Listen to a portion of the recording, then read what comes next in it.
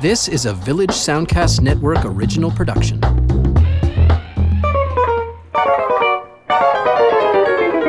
Hi, and welcome to Lends Me Your Ears, the podcast that takes a look at present films and films from days gone by that may or may not otherwise be connected. My name is Stephen Cook, and I'm an arts writer here in Halifax. My name's Karsten Knox. I'm also a film writer, and I've got a blog called Flaw in the Iris you can find at halifaxbloggers.ca. And you've got a podcast, too. That's true, yeah. There's a podcast there that you can check out as well if you'd like. And today we're going to look at the career of one of our favorite actors who sadly passed away earlier this year, Albert Finney, plus a few other notable folks who have gone to the great beyond in the first months of 2019. The F-bombing New York Times bestsellers, Thug Kitchen.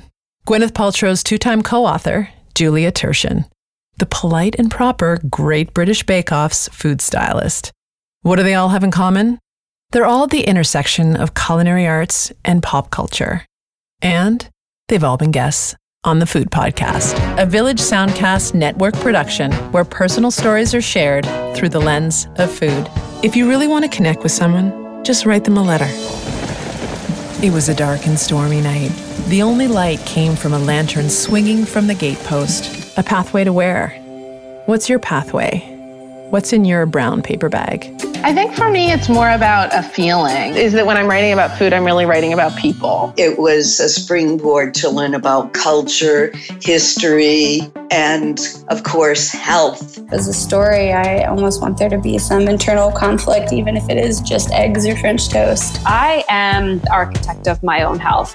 I decide what direction I go in. I build its foundation with every thought I think and with what I eat. Thanks for listening. I'm Lindsay Cameron Wilson. So, Stephen, so good to be here with you again to talk about film. And, I think we're in this age now, 2019, where the icons of the boomer actors, writers, directors are passing away with startling frequency. I think every couple of weeks, we could sit down and talk about who we've lost in the intervening time. But when Albert Finney died in early February, I really took pause. Here was an actor who I always sort of thought as being the cream of the British thespians. He wasn't like a huge star in my lifetime. I know he had his big splash when he first showed up in his 20s in the 1960s. But every time he showed up in a film, I was like, oh, it's sort of a mark of quality because he didn't work that much, but he chose his projects wisely for the most part. Yes. And I always, and then I think emotionally I was connected to him from one of my favorite films, which I hope we'll get a chance to talk about today, which is Miller's Crossing, the Coen brothers gangster picture from 1990. But he would appear here and there on different things. He was in, of course, the Bourne movies. He was in, I think, the second and third one. And, kind of like there was Brian Cox, who was the one bad guy, and Albert Finney is kind of a slightly older, slightly more intense Brian Cox. And those two guys are easy to mix up. It's true, in terms of very sort of jowly, intense British thespians. So at any rate, going back to watch Albert Finney's body of work here, of course, we didn't get to all of them. He has a lot of great films. Oh, yeah. But the ones that we chose to watch, many of which I hadn't seen before, was a really eye-opening experience. What a fascinating group of films, and what interesting work this guy chose to do with his time. Yeah, he was definitely a powerhouse of cinema, both, certainly in England, he was a revelation arriving on the scene, but also in North America. And I think by the time that we sort of noticed him in films, he was, settled into character roles pretty much. He wasn't so much a leading man. He did have some leading parts in some very interesting films later in his career. But, I think of being aware of him when he played Daddy Warbucks in the musical Annie, which is probably the least typical role of his entire career. And I highly recommend it. We didn't watch it for this podcast, but I have seen it a couple of times over the years. And Albert Finney in a bald wig, tap dancing, singing The Sun. Well, I don't know that he sings The Sun Will Come Out Tomorrow, but he's certainly prominently featured throughout the film. And it was one of the most, even then, people were remarking on what an oddball bit of casting it was. He's like, don't you want someone who can actually sing and dance? But, he's game. He does it. I don't know why. I don't know why John Huston picked him, and but maybe it's a good thing he did, because then of course they worked together on a film we'll talk about later, Under the Volcano, right? Which is an amazing film for everybody concerned. Maybe he just decided he wanted to be in a musical. Who knows? Yeah, and he chose different stuff every time out. I feel like he had a restless creative spirit, and I think he won a bunch of awards for playing Winston Churchill in The Gathering Storm, this HBO miniseries opposite Vanessa Redgrave. I haven't seen that, but I hear he's terrific in that. Yeah, and I don't think there's a lot of prosthetics involved. Well, no, exactly. Unlike by the that Gary point, Oldman performance. Yeah, at that point he was closer to the right age, and he'd earned those jowls. Indeed, yes. But yeah, it's like all over his career. There are examples of this award-worthy work, and but he was remarkably handsome and leading man type when he first arrived on the scene back in 1960. We watched Saturday Night and Sunday Morning, directed by Carl Reis, who and this is one of those very much of the era social realist comedy dramas, mostly drama. But a really incredible film. I was so taken by it. It's set in Nottingham, where Finney plays Arthur, a machinist making bicycle parts in a factory in Nottingham. And he's kind of one of those sort of angry young men. He's very judgmental of the community in which he lives. He wants, he doesn't want what they want. All he wants is sensation. He can drink anyone under the table, and he's having an affair with a married woman named Brenda, played by Rachel Roberts, and she's the wife of a colleague of his at the factory. Then he meets Doreen, played by Shirley Ann Field, an attractive young woman who takes an interest in him, but she's also very cool and sort of, keeps him at arm's length, which of course keeps him interested. Of course. And it is, there's a lot of humor here, but there's a lot of darkness. There's not like any of the characters, these young characters have a lot of hope for the future. But you really start getting the impression that Arthur and his all his anger and his frustration really is kind of a front. Like, he's kidding himself if he thinks he's any different than anybody else. And I think that's what the film is showing, is that he actually doesn't distinguish himself as particularly different than anybody else. But the film must have seemed very progressive at the time, with its storyline around women's infidelity and sex and abortion, which of course was illegal at the time in the UK. And Finney is he's so charismatic. He just really carries the film. What did you think of it? That is such an exciting period in film, because at the same time, it was kind of like paralleling the French New Wave that was happening across the channel. And in England, we were getting the so-called angry young man movement. And I think this is definitely one of the best films to come out of that. At the same time that this was being made, Tony Richardson was making Loneliness of the Long Distance Runner with Tom Courtenay, and both of those men that Finney would go on to work with down the road. This is based on, a novel by Alan Sillitoe, who just really understood that kind of oeuvre, that world. And then, of course, Finney would go on to not parody, but kind of reflect on that movement a few years later in Charlie Bubbles, which we'll talk about, when he plays a writer who comes from a working class background. Right. So he makes this more kind of almost surreal film reflecting back on this whole period. But he really reveled in it. His dad had a bookmaking shop. Not making books, but actually placing bets, which actually shows up. They actually film in his dad's gambling joint in Charlie Bubbles. So, it's funny how this autobiographical stuff kind of folds back in on itself in his career. So he really came from that background, and more so than say like Look Back in Anger had Richard Burton, who was by the time he made that, he'd already been in like Hollywood films and was a very very esteemed actor of stage.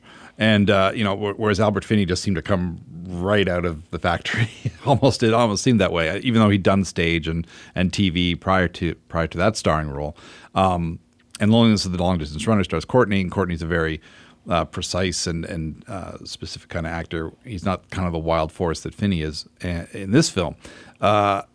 It's interesting that before this, his only real other major screen credit is The Entertainer, where he plays the son of Laurence Olivier's character, who's Archie Rice, the vaudevillian entertainer whose family wants to move to Canada and get out of England, which is going through a bit of a going through that post-war slump, as it were, and that's kind of the passing of the torch to see the scenes that they have together in that film, and it's an interesting way for him to start his career, kind of getting the nod from Olivier, who gives one of his best performances in that film as well. I highly recommend seeking out The Entertainer. But yeah, he's this unbridled force of pent-up anger and frustration of this young generation that, they didn't fight in the war. Their parents all fought in the war, so they've got all these stories of the Blitz and, taking on the Jerrys and all that. And this young generation feels like they have nothing to show for it. And it's, everything changed with like the whole Swinging London thing a few years later. But this period between, the end of the 50s and the arrival of the Beatles is a really potent stew for drama. And this is definitely one of my favorites of that bunch. Yeah, no, for sure. And I haven't seen enough of them really to have like an overview yet. But what I have seen, I love the location work. I love the sense that they were shooting in these places, on these streets where people were living, and that sense of realism, the unvarnished drama of it all, and having characters speak like that working from these working class neighborhoods, from these industrial towns. The accent, if you're not used to it, is a little intense. It takes a while to sort of tune your ear, but boy, it's the dialogue, all the performances are all A+, and so I Saturday night and Sunday morning was kind of a revelation for me, and I also gotta say, nod to Shirley Ann Field, who I mentioned. I recognized her from The Off, even though I hadn't seen her early work, and it's because 30 years later she was in a film which tops my list of movies I wish were on DVD, and that is Hear My Song, which I think I've mentioned on this podcast. Oh, that's before. That's a lovely song. Movie. yeah, and it's really great. But I again, it's hard to find because it hasn't been released. I suspect, as with so many films with a lot of music in them, it's probably tied up on rights issues and that kind of thing. I'm trying to remember who played the tenor in that. Ned Beatty. It was Ned Beatty. Okay. Yeah, it was Ned Beatty. Anyway, yeah. So anyway, all of which to say, Saturday night and Sunday mornings worth seeking out. You also introduced to me, Stephen, Tom Jones from 1963, directed by Tony Richardson, yes. And this is a 4-time Oscar winner, including Best Picture, Best Director, Best Original Screenplay, and Best Score. Finney was nominated for Best Actor. He did not win, but it's one of those pictures that really nails that feeling of, oh yeah, of course, this must have been hugely influential, the sort of British period romp, which everyone from the Pythons to Rowan Atkinson to Benny Hill ran with in the years following. But to me, looking back at it, it seems really dated. Oh yes, it is. Yeah, it's not so fondly remembered as among Oscar. It's one of those films that come up when people discuss like dopey Oscar Best Picture wins. Yeah. Often Tom Jones gets lumped in with that, but it's still a highly entertaining movie. But it's, aspects of it have not aged well, for sure.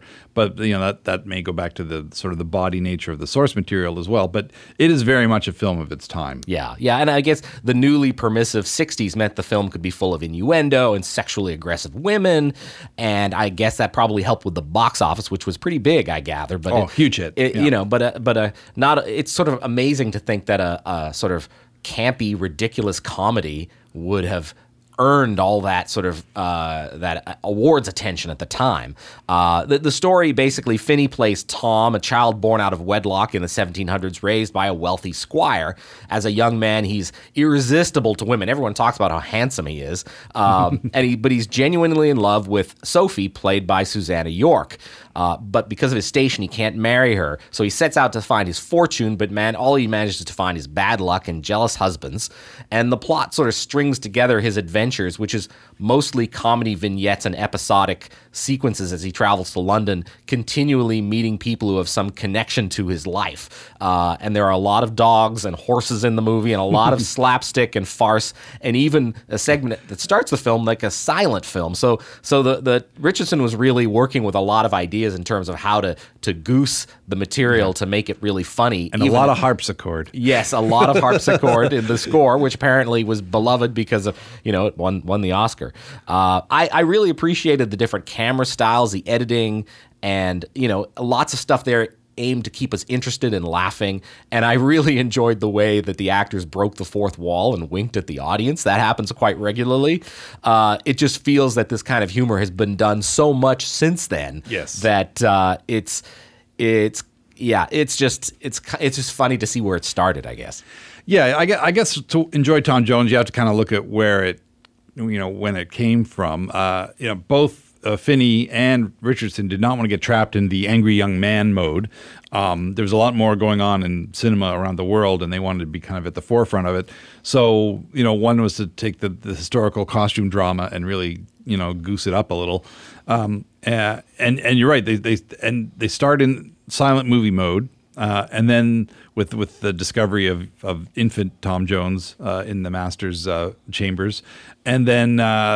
As I've learned from elsewhere, that they kind of wanted to progress through the different styles of movie making. So it does start out like a silent comedy, then it becomes a bit of just a period drama. But then all of a sudden there's like there's a deer hunt where they're using helicopter shots and quick cutting and the film style changes a number of times over the course of the film, and it's something I wasn't aware of the first couple of times I watched it, but certainly. When I knew to keep an eye out for it, you notice, how audacious that aspect of it is, where they go from the very, they kind of cover the history of cinema through the course of making this movie. And, it's a lot of fun. There's some really over-the-top performances by the supporting cast. It's definitely in the same kind of vein as the Richard Lester comedies. He would go on to, Lester was also a vibrant force, even though he's American. He was making films in England. And in the 70s, he made a pair of Three Musketeers films, which are very much in this sort of vein. Yeah, I remember those. With some celebrity stunt casting to kind of put him over the top.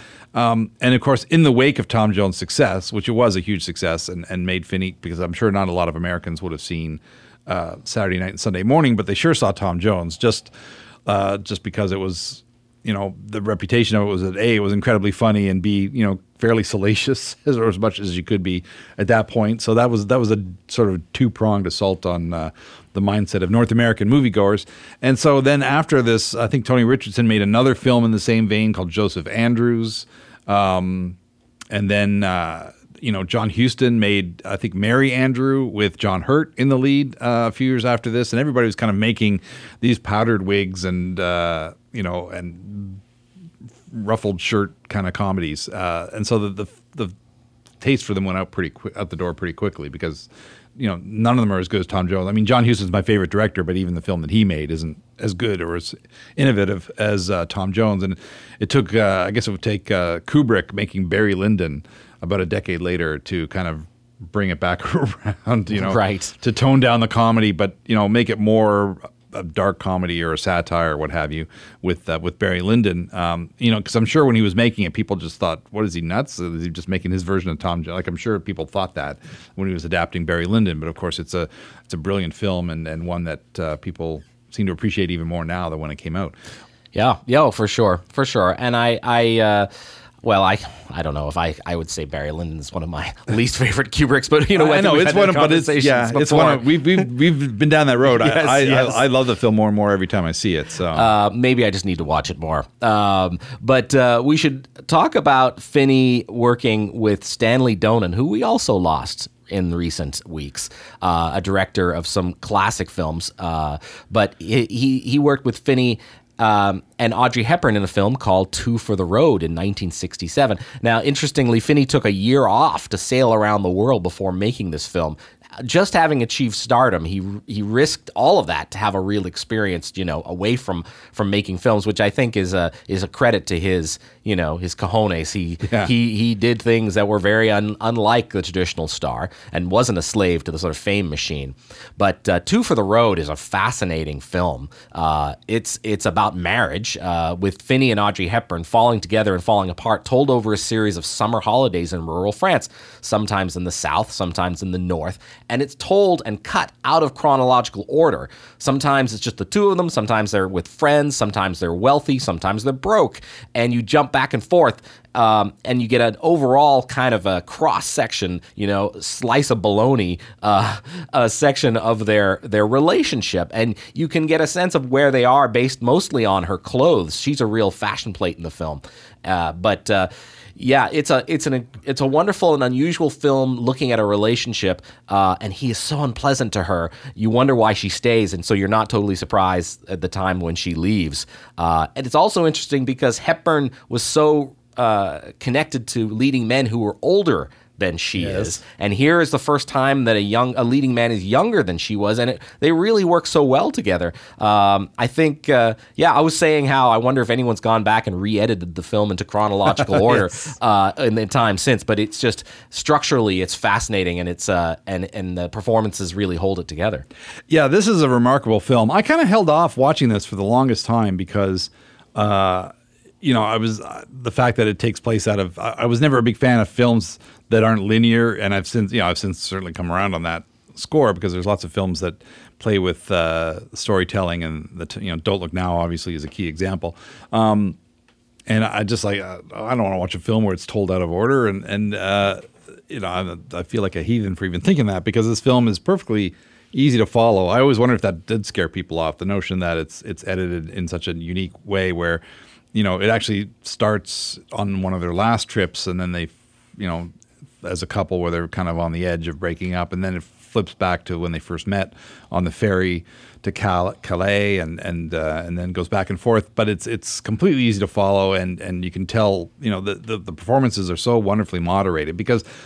Just imagine, the editing of it is one thing where, you have to kind of go, okay, she's got long hair and wearing jeans, so it must be their first trip together, as opposed to, when she's, got the big sunglasses and the kind of more Jackie O kind of hairdo or whatever. But I imagine like acting, because obviously they weren't going to go back to the same, they were going to like pick a location and then do all the scenes, because they go over the course of the film, they visit the same locations on various trips, so they would have to like film different scenes on different sets at different periods. So presumably the wig department was working overtime as well. And continuity. Yeah, and then as the film goes on, it gets even more audacious when you'll see them hitchhiking, and then they'll get passed by the car that they're driving later in the film, and of course that's their kind of cut to the later period in their marriage, and it's. I loved it. It's a bit dizzying, but it's not hard to follow, and it is a remarkable achievement for everybody around. And it is. Donen is best known for musicals, of course, and I think when TCM did their tribute, that's pretty much all they showed. But of course, as a musical, Singing in the Rain, It's Always Fair Weather, lots of amazing films that he had a hand in. But I think he saw the writing on the wall for musicals in the early 60s. And oddly enough, even though there were these mega musicals like Sound of Music, West Side Story, and of course, everyone's favorite, Dr. Dolittle. I think he decided that he just didn't want to get caught up in that. Those weren't his style of musicals, I guess. So he made things like Charade with Audrey Hepburn and Cary Grant, or Indiscreet with Cary Grant and Ingrid Bergman. And he was kind of pushing his own limits as a director and trying different types of material. He made a great comedy called Bedazzled with Peter Cook and Dudley Moore, which is like this quintessential late 60s irreverent anti-establishment comedy, but it's being directed by this American guy known for musicals. So it's a really odd pairing, but clearly, he liked a challenge, I suppose. And then he continued into the 70s with like Saturn III. Yeah, Saturn III. Which I gather was...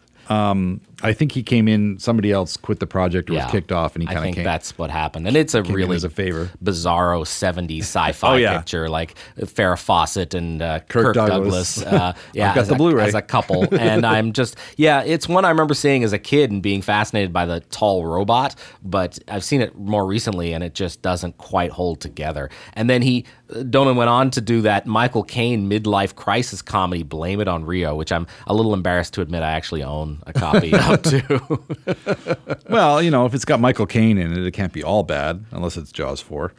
But he did make Jaws 4 around that time in his Yes, career, that's where true. he's basically saying yes to anything. But yeah, Two for the Road is a wonderful film, and Twilight Time have a beautiful looking Blu-ray of it. But it's also available on various streaming entities, and it's, I mean, the stars are so charming, even when they're kind of being sour to each other, and it kind of, even though that things are on the rocks when Audrey Hepburn has a bit of a fling with a complete French douchebag. It's heartbreaking. It really is. Like, I don't know how else to put it. I was just so, I'm so disappointed in her. What's going off this jerkwad? But Yeah, anyway. but Finney is a pretty big jerk too in many places in this story. And equally for sure. And I think that that what makes it so winning though is it doesn't really matter the chronology. You're so enjoying spending time with the two of them that even when you're not sure which trip this is, you're still just enjoying hanging out.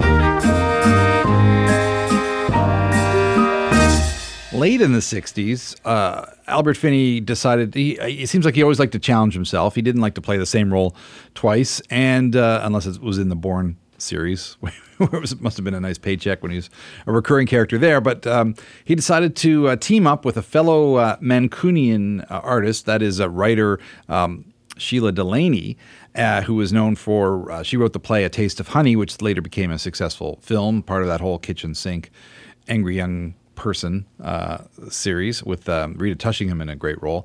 So she was very famous for that play and subsequent work that she did in film. So they seemed like a natural pair. They weren't actually like longtime friends. Like, they actually didn't know each other when they were growing up in Manchester, but they came from basically the same sort of neighborhoods.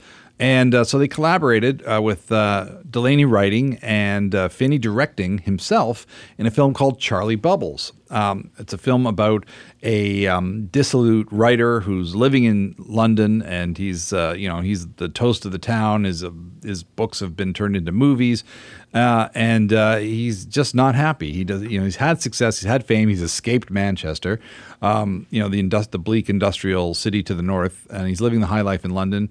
And he's, dining at the best clubs and drinking the best booze, and yet somehow it doesn't seem to fulfill him any. And so he's playing a character obviously kind of based on those writers like John Osborne and Alan Sillitoe and those writers who kind of crafted the whole angry young person movement and kitchen sink drama and all that, and the sudden success that greeted them that kind of separates them from their past and kind of isolates them to a certain degree. And Finney is really wonderful here, and it's interesting to note that he teams up with Stephen Frears behind the camera as kind of his, not assistant director, but he gets a special kind of assistant credit, like, in fact, that he would be kind of running the show when Finney was in front of the camera, and he was basically his right-hand man. Of course, Frears would go on to become a great director. He directed Finney in Gumshoe, a really fun, fairly lightweight, but fairly enjoyable sort of comedy mystery film in the early 70s. And Finney kind of, it's his one and done. It's like Charles Laughton in Night of the Hunter. He directs his one film, and that was it. From all reports, he didn't really enjoy the process all that much, which is why it's good he had Frears on hand, I guess. And that he just wanted to get back to acting after this experience. But he at least wanted to say that he tried it, I guess, and especially on something so personal. Yeah, and it is a really strange but wonderful film. I was so glad to watch it. We meet him and his character. He's Charlie Bubbles, and he's a star, and he was driving his deluxe Rolls Royce, meeting accountants for lunch. And he comes across his buddy Smokey Pickles, played by Colin Blakely, and they have basically a food fight in this ritzy restaurant in London.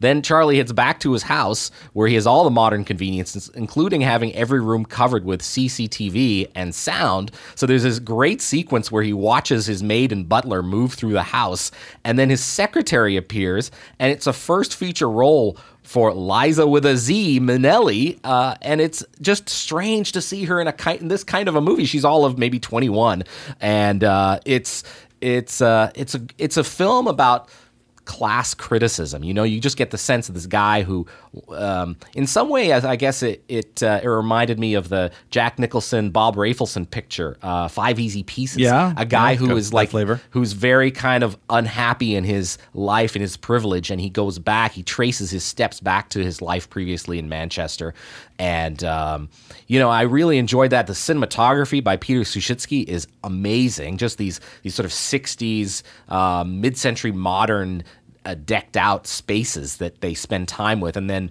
the incredible sort of wastelands of Manchester being torn down, and then eventually he connects with his son, who he's very distant from, and they go to Old Trafford to see a soccer match, and with his ex-wife, played by Billy Whitelaw, who is another legendary actor in British movies and theater, and she won a BAFTA for her supporting role here. The only thing about Charlie Bubbles that bothered me was the ending, which I could not reconcile. And I won't say what happens for anyone who's interested in watching it, but it just doesn't quite work in a way that just was like, what were they thinking? Anyway, I don't know how you felt about it, Stephen, but I was a little disappointed. Well, it's very of its time. Yes. And, I guess people were a lot more obsessed with symbolism and analogies and that sort of thing at the time, and ambivalence was all the rage. And also, I think Finney was really taken with a lot of the films, the French New Wave, like Breathless and 400 Blows and so on. I think he wanted to do something in that vein, and I think that's probably why they came up with a fairly ambiguous kind of finale for it.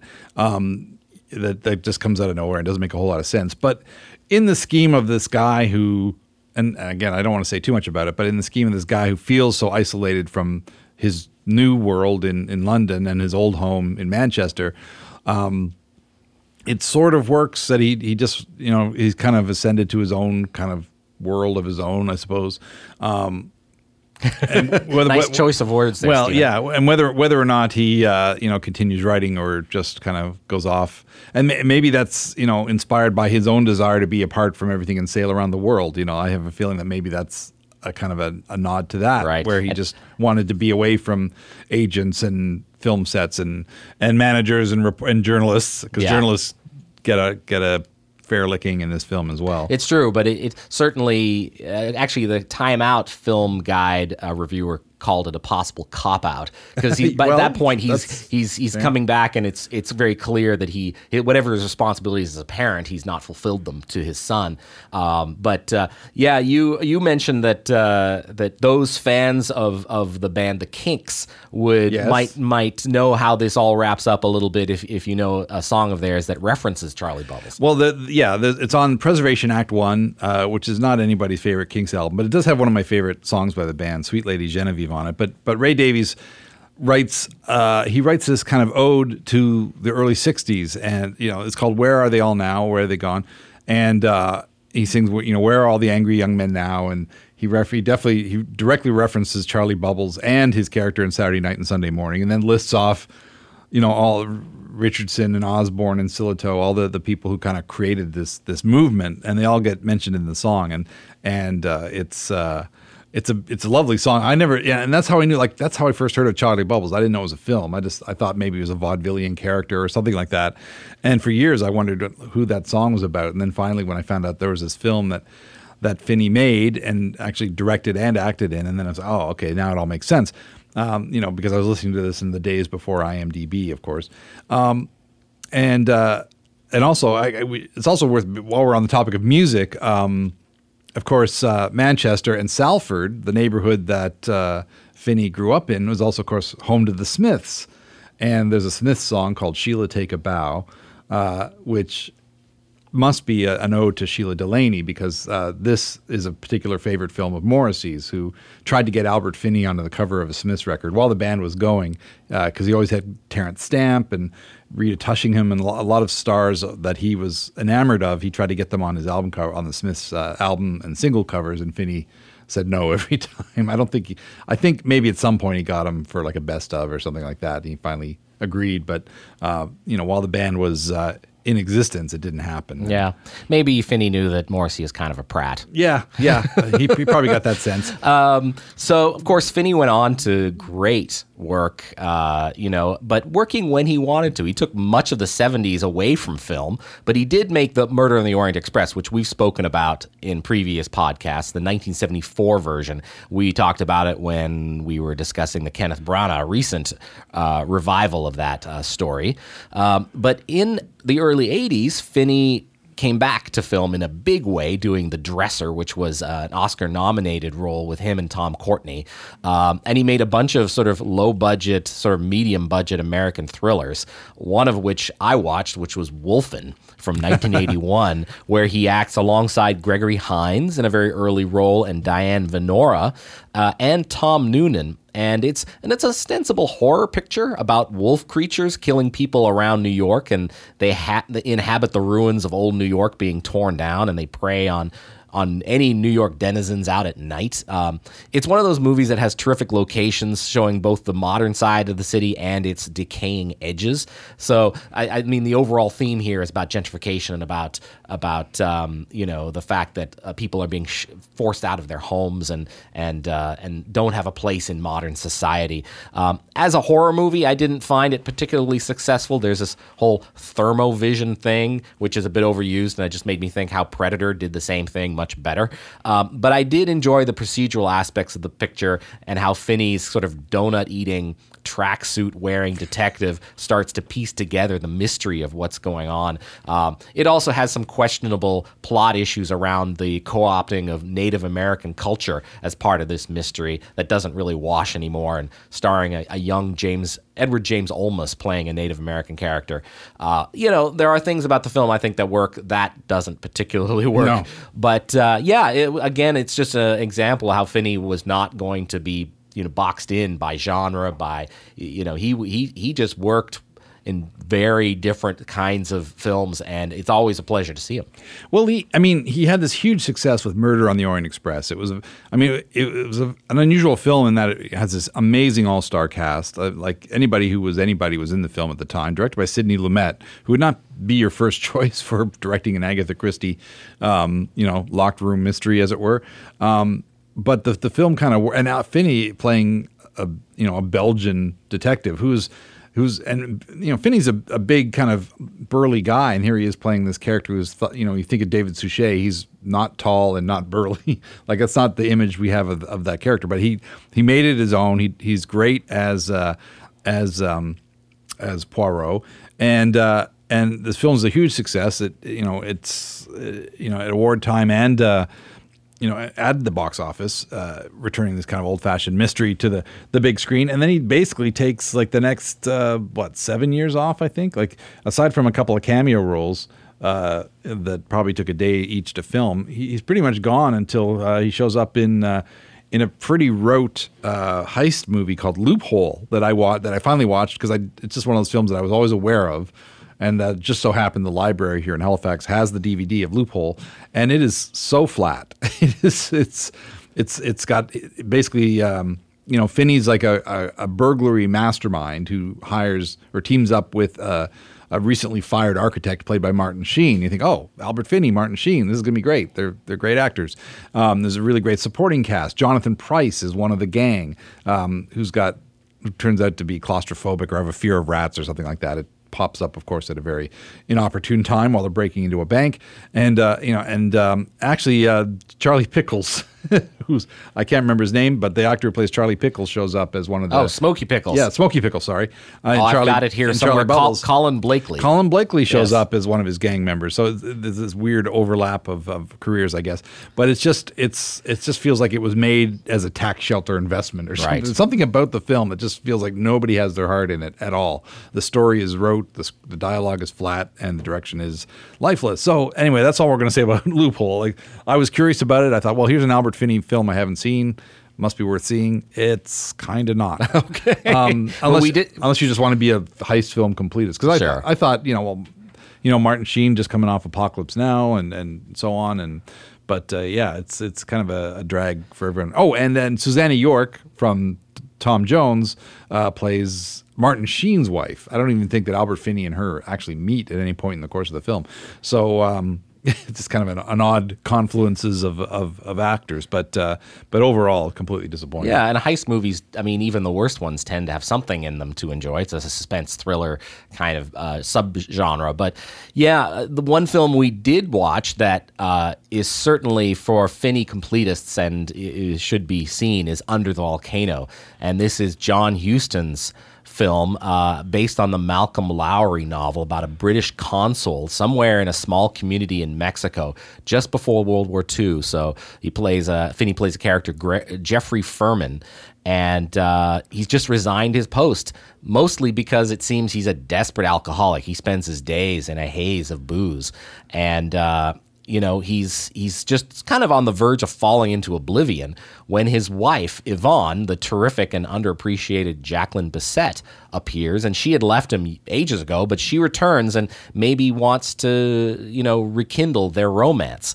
And it's about the day they spend together as the two of them and his brother Hugh, played by Anthony Andrews, wander through Day of the Dead celebrations in November of 1938.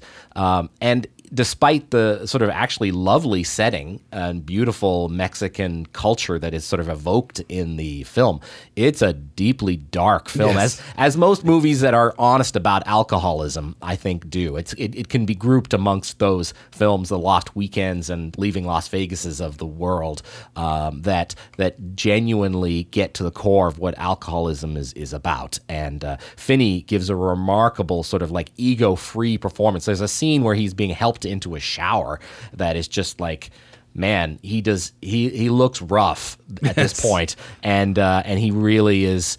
There's, I mean, if you like your films with a sense of hope or redemption, then you might want to steer clear of Under the Volcano. But it has, I think you're seeing an honesty and a truth here that you don't see in a lot of other films. Yeah, well, it's directed by John Huston, who was never afraid to shy away from that sort of thing, and he kind of understood that lifestyle as well as anybody.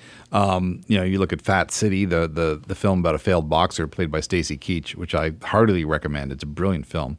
This is kind of in that vein, about a decade later. Malcolm Lowry, of course, was a writer who spent a lot of his time in Canada. He spent much of the time when he was writing living at some point in a beach shack on Vancouver Island, I think, or something like that. And there's a great documentary about him made by the National Film Board. I think Donald Britton was the director, the great Canadian documentarian, which I think also incorporates the volcano into the title. I can't remember the exact name, but you can watch that for free on the National Film Board website, amongst other places. And it's really worth seeing. It's also included as a bonus feature in the Criterion DVD. I don't think there's a Blu-ray, but anyway, the Criterion edition of Under the Volcano includes the NFB documentary as an extra, which gives you some insight into the writer who basically was putting his own, or much of his own life into that book. And lived a very similar kind of life, kind of chaotic. And at one point in the film, Finney's character talks about moving to Maine or maybe further into Canada, which makes me wonder, I should have moved to Nova Scotia. But I almost waited for him to say it, but he doesn't quite say it. There's like this living in a fishing shack by a cove, and like, Peggy's Cove. Yeah, yeah. And then there's kind of like wintry kind of idealism of like being away from everyone and just living together, which he immediately spoils with where he says some awful thing about his wife. Yes, exactly. Yeah, he ruins everything. At one point, I think he talks about living in an igloo and eating whale blubber, which means that this is just a pipe dream at best. And he just tears everything apart, and basically explains how he's at the point where he cannot function without alcohol. And apparently, from the sounds of it in the film, he's attempted on more than one occasion. She just wants to get him to a farmhouse somewhere away from his enablers, away from his demons, away from the bottle, and it's just not going to happen. Yeah, and I think what makes it so sad as well is that she clearly loves him, and so does his brother. They're both there trying to help him, and in the moments where the wife, where Yvonne and Hugh are together away from him, they have an affection for each other too, and it's sort of like they've both been through a lot with this man, and yet they're still there trying to help him, and but he won't be helped, and I think that's what's so hard to watch in this film. Yeah, especially because there are those moments where he is shown to be a man of conviction, certainly a man of great talent when he wants to. He wants to stick up for the little guy, and he's got a personal credo. He's like, he sees himself as an honorable man. He just has this demon of alcohol on his back and keeping him away from perhaps any kind of potential at all. And that's really the heartbreaking thing of this story. And it is pretty dark, but the performances and Huston's use of place. Apparently Huston loved shooting in Mexico. Of course, he did it in Treasure of the Sierra Madre, my favorite film of all time, and Night of the Iguana. And in fact, some cast members from Night of the Iguana turn up in this film. So it's interesting to see some familiar faces. But I think they only worked together those 2 times, Huston and Finney, and the other time was, of course, Annie, which was, let's just call it an interesting experiment. That's a lot of fun if you're in the mood for it. But here they really click as director and actor. Yeah. So I've got to give a nod to Miller's Crossing, which is my favorite Finney role and one of my favorite films, to be honest. And I'm sure if we ever do and we must at some point do a Coen Brothers roundup, we'll talk about this picture. I watched it again, and it was just such a pleasure to see it. What a great role for him, a supporting role as Leo, the gang boss, who is kind of got a soft heart for Verna, and he can't quite live without her. And then Tom Reagan, played by Gabriel Byrne, giving him what I think is pretty good advice, but they split on a lot of things, and the whole town goes to hell in a handbasket. It's an amazing gangster pastiche, but it's also really works as a character study, and famous for that scene where the guys with Tommy guns come for Leo, and he anticipates them, and he basically deals with these killers in his own way. What a great moment there for Finney and for film lovers. Yeah, definitely one of the best one of the best scenes in the entire Coen Brothers oeuvre, or if you will. And I think I've used that word twice on this podcast, so slap myself on the wrist there. But in their filmography, the use of Danny Boy, the music, the going from being like diegetic music that's playing on the phonograph in the house to just swelling to fill the soundtrack as the action continues outside. Just a remarkable performance, and Finney just nails it right to the wall. He's so good here. He has an affinity for that kind of character even early in his career, like in Two for the Road, where he's kind of doing his Bogart impression there, and then in Gumshoe in the 70s. So he definitely, it seems like he wanted to play this role that he'd always wanted to play, like an Al Capone, type of larger than life gangster character. There's seeds of it scattered throughout his early career, and he's definitely the kind of the heart and soul of this film in a lot of ways. Is Leo, the gangster with the big heart who can't say no to Vera, I think. Verna. Yeah. It's a big part of why, because otherwise this would have been, without him, this film would just be a lot of wisecracks and snappy dialogue and amazing cinematography and so on. Barry Sonnenfeld, I think, was behind the camera. So, Finney's presence is what elevates it to classic status in my mind. Yeah, for sure. I would also direct people to Aaron Brockovich, which he's so good in, opposite Julia Roberts. And he just, every time he worked, even in the late in his career, he brought something special to it. The final film that we saw him in was Skyfall, where he plays the sort of groundskeeper for James Bond's, home. And although I wasn't necessarily a fan of how they worked that into the story, into the mythos of James Bond, it was still great to see him in that last role opposite Judi Dench. I mean, they have a few moments together there in that northern Scotland cold scenes, and it was lovely to see them together.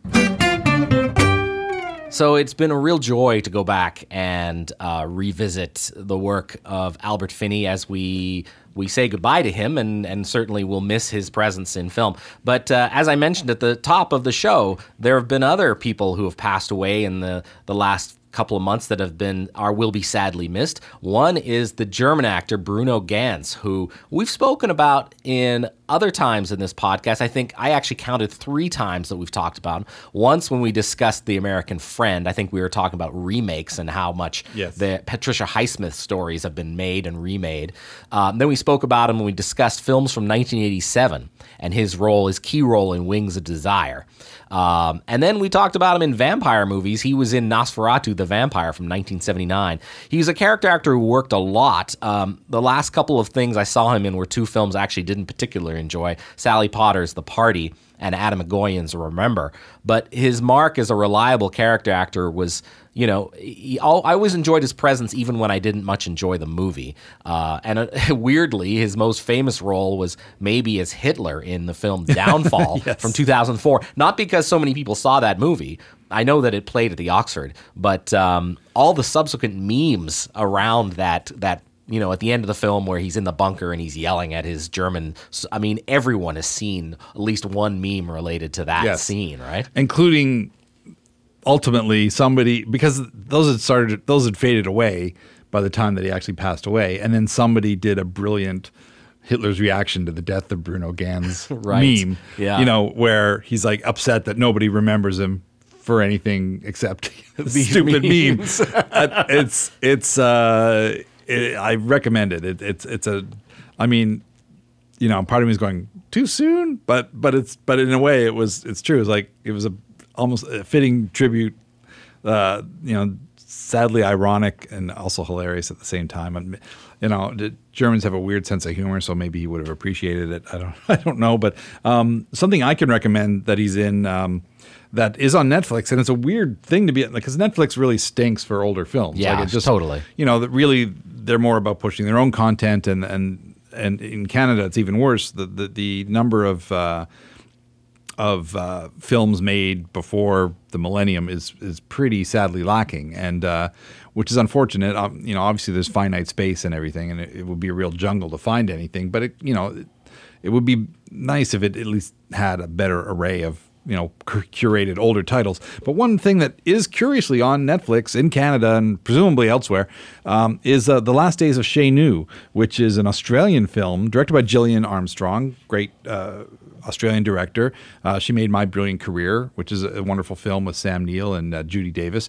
And she also made this film about a romance and sort of an older family, older couple and their relationship with Carrie Fox, who is in Angel at My Table, and Bruno Ganz is in it as well. And I recommend tracking that down on Netflix. Armstrong's a great filmmaker, and this is a lovely film of hers that seems to have fallen through the cracks a little bit. Yeah. I always like to see him. Now, we should also mention, we've talked about Stanley Donen. He passed away recently, the last director of Hollywood's golden age, he's been described as. I think that's what they call him on IMDb.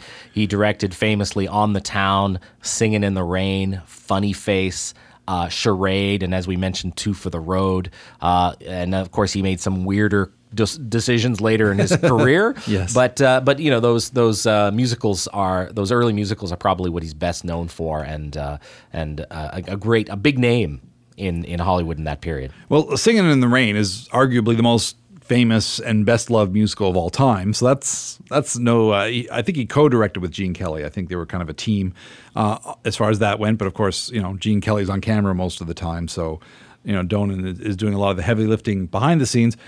He also made a kind of a downbeat musical also with Kelly called It's Always Fair Weather, which is about a bunch of GIs returning home after the war. And it's a unique film for its time. There's some great moments. I think maybe that's where Kelly does his dance on roller skates. I'm not 100% sure, but it's a great film, and a lot more serious than you would expect from a movie musical, with some great performances. And The Pajama Game with Doris Day and his only major screen appearance, John Raitt, father of Bonnie Raitt. Huh. And it's a great musical. Bob Fosse did the choreography. So it's some great teamwork there. Some really memorable songs, and it's about a labor dispute at a pajama factory. So it's got this kind of, this labor theme going on with all these sort of sunshiny songs and great dance moves. So Pajama Game is a favorite of mine. I mean, I love Doris Day anyway, but that film in particular. And John Raitt, you watch it and you're always like, why didn't this guy make more movies? He's so good in this. He's just really, forthright and manly, but he can dance his butt off. And for whatever reason, I guess he just didn't like performing in front of a camera. He preferred performing in front of an audience. That's what he stuck with.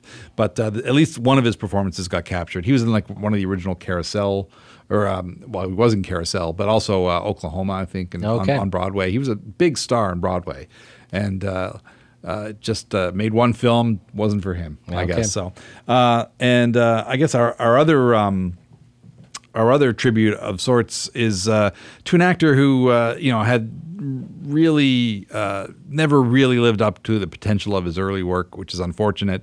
And the last couple of decades of his life were filled with a lot of hardship, a lot of it self-created from everything I've read, and that's Jan Michael Vincent, who passed away and had a memorable start to his career, and then even had a lead role on a hit TV series called Airwolf. I remember it quite well from my childhood. Yep. But he was a child actor who sort of graduated to adult roles with relative ease for a child actor. He's in some great films in the early 70s.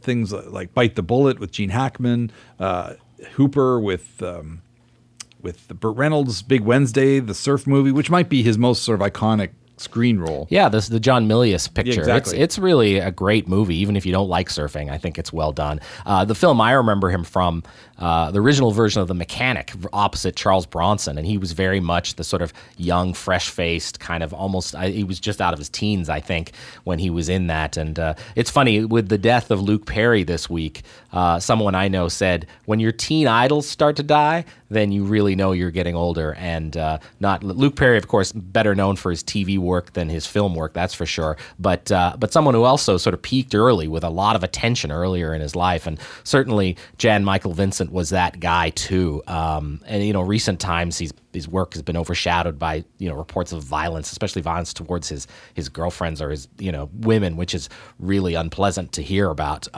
But his early work, I even like Damnation Alley, which is one of those sort of 70s post-apocalyptic movies about a truck driving across the desert, the irradiated desert, and it's kind of campy. But if you like that kind of thing, George Peppard, you can't go wrong with George Peppard, I don't think. So there you go. Good team. The Mechanic is great. It's one of the better collaborations between Bronson and director Michael Winner. They had a long relationship. Some of those films are supremely trashy. Winner was a heck of a character himself, Jan Michael Vincent is a nice counterpoint to the stoicism of Charles Bronson, and I have to say I do have a fondness for the World's Greatest Athlete, which he made the year after The Mechanic. So he made The Mechanic, a fairly adult kind of film and role, and then he makes this Disney comedy about basically a Tarzan-esque young man who's discovered in the jungle, and these college coaches try to transform him into an Olympic athlete. It's a dopey comedy, but I watched it again recently. TCM showed a bunch of Disney live-action comedies, and it's very much in the vein of those films like The Apple Dumpling Gang and Gus and The Computer That Wore Tennis Shoes and all those. But Jan Michael Vincent, actually, he really gives a tender performance as this guy who just wants to go back to the jungle.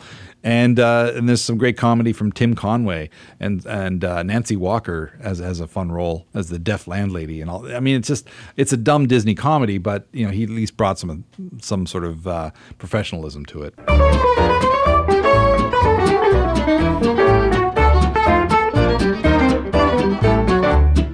That brings us to the end of this sort of memorial episode of Lends Me Your Ears, the film podcast, where we watched a lot of movies and we'll miss a number of these creators in films. And hopefully you've been turned on to a few movies you might not have heard of and might want to check out. Again, Stephen Cook is opposite me. You have a Twitter account, Stephen, that people can reach you on. Yes, it's at @NS_SCOOKE. And my Twitter account goes with my blog, Flaw in the Iris. Lends Me Your Ears also has a Twitter account. We're also on Facebook if you'd care to reach us through there. And Lends Me Your Ears has a Patreon account. If you'd like to share a bit of your hard-earned dosh to help us keep going with this, we would very much appreciate that. There are production costs associated with Lends Me Your Ears. But many, many thanks, speaking of production, to CKDU for the studio facilities where we record this, and they play the show every second Tuesday at 5:30 p.m. in the afternoon, CKDU 88.1 in Halifax. Also, many, many thanks to our producer at the Village Soundcast Network for crossing the I's and dotting the T's and making this sound as good as it can. Thank you so much for listening, and we'll see you at the movies again sometime soon. Lends Me Your Ears is hosted by Stephen Cook and Karsten Knox, and is produced in Halifax, Nova Scotia at Village Sound for the Village Soundcast Network. All music courtesy of Gypsophilia. Check out all of their amazing music and so much more at gypsophilia.org. Send feedback to Lends Me Your Ears podcast at gmail.com. We'd love to hear from you. Thanks for listening. I hope that Arthur Seaton is alright.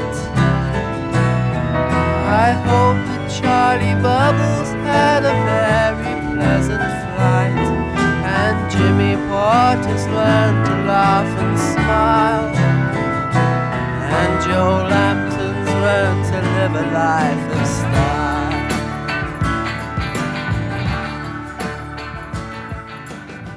This was a Village Soundcast Network original production.